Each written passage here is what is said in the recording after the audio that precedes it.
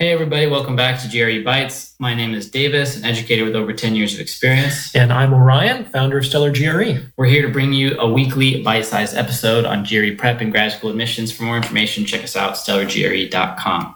Okay, Orion. So, Dr. Orion. Yes, sir. So we've talked about in the past the emotional coping that sometimes people go through when they're taking their tests, and that can be a significant kind of minefield or environment to navigate when taking the test. Well, it just decreases your efficiency and your overall effectiveness. Yes. Right. So then there are tools that we have, such as mindfulness practices that can help alleviate that and keep us focused for top performance. So talk to me a little bit about how mindfulness practices in the context of the GRE can increase our performance.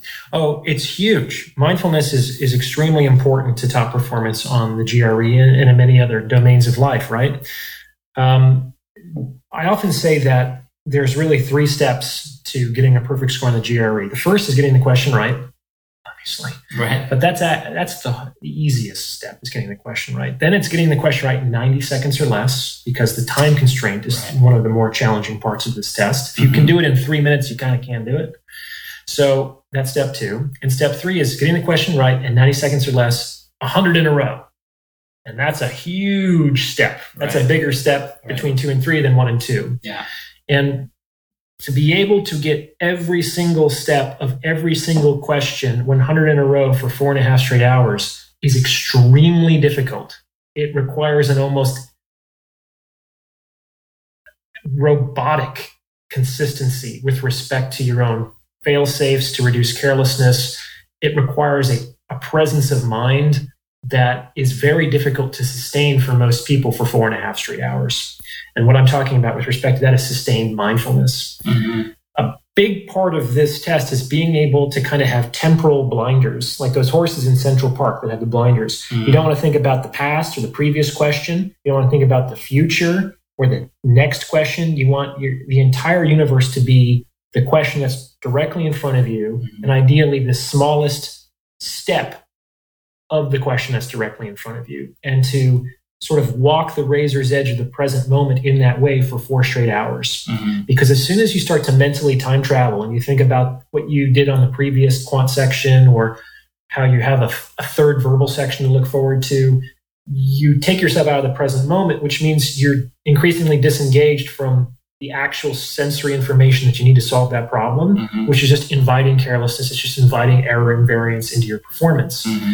And so the difference between somebody who's, say, scoring at a 162 and a person who's scoring at a 168 isn't knowledge at that point. Those 2 students probably know exactly the same amount of content. Mm-hmm. They might even have the same sexy test prep strategies. Mm-hmm. The difference between those 2 students is the 168 student is better able to mitigate his or her carelessness over the long run versus the 162 student. Mm-hmm.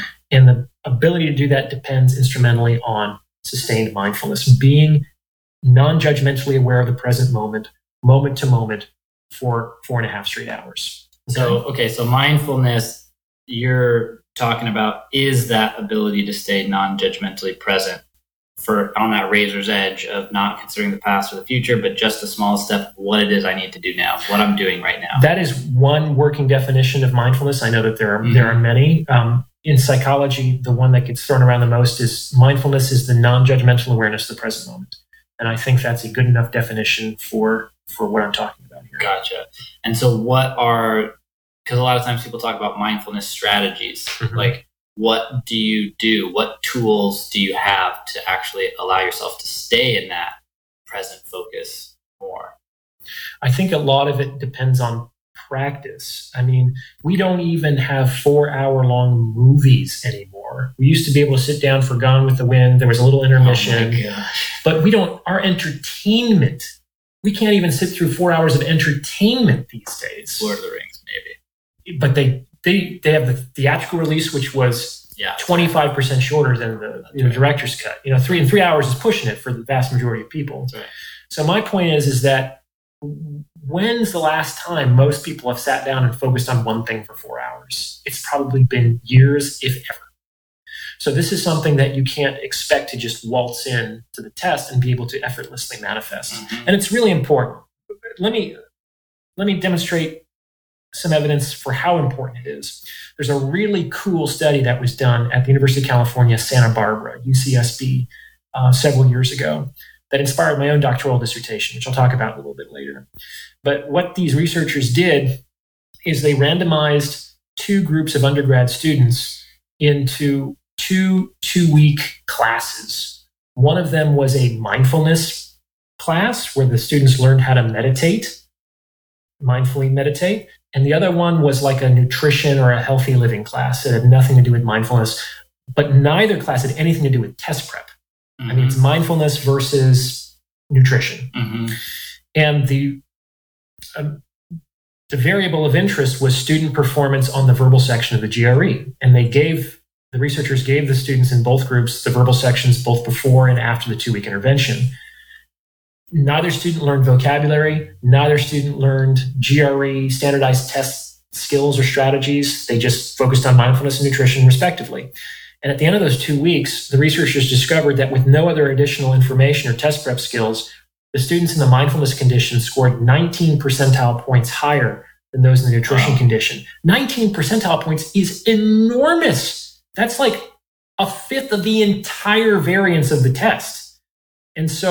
And this is just one performance factor. There's also like test anxiety, and it's difficult to overstate the importance of these performance factors on top percentile performance on the GRE. Mm-hmm. Okay, so that study actually inspired me in my own doctoral research. Yeah. I took that and I ran with it, and I said, okay, that's a very powerful finding, but it also takes 2 weeks worth of work, which in the scheme of things isn't all that much, right?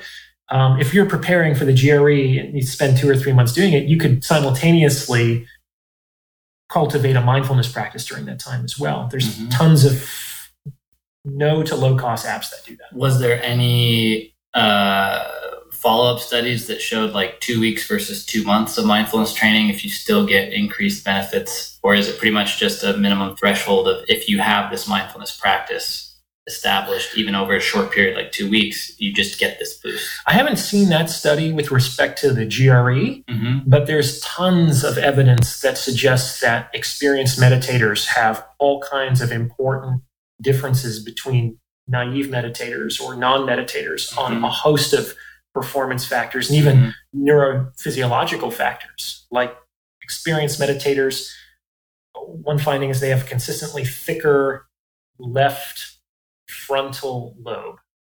And the left frontal lobe density is correlated with impulse control and distress management in particular. Right.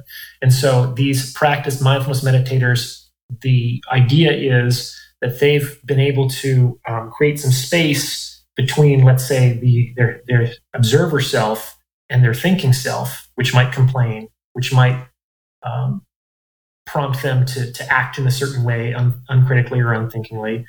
And that exercising of space is what's contributed to the thickening of that part of the brain, which is associated with that type of behavior. Well, it's right on line with some other research I've become aware of out of UC Berkeley, which talks about experienced meditators have a reduced activity sustained throughout their normal waking life of the default mode network, which is that temporal. Oh, you know about the default network. That's fascinating. Yeah. I'm considering the past. I'm considering the future. If you can get out of that space and stay in that present moment. Well, the default network, I'll take a short detour because this is fascinating. I did my dissertation on mind wandering, the cognitive phenomenon of mind wandering, and how to reduce it through mindfulness techniques. And my variable of interest was also a reading comprehension passage like on the GRE. The default network is a host of different neurological centers in the brain that seem to be more active when we're not doing anything in particular. That's why the researchers call it the default. That just is like our default state. And that is highly correlated with mind wandering.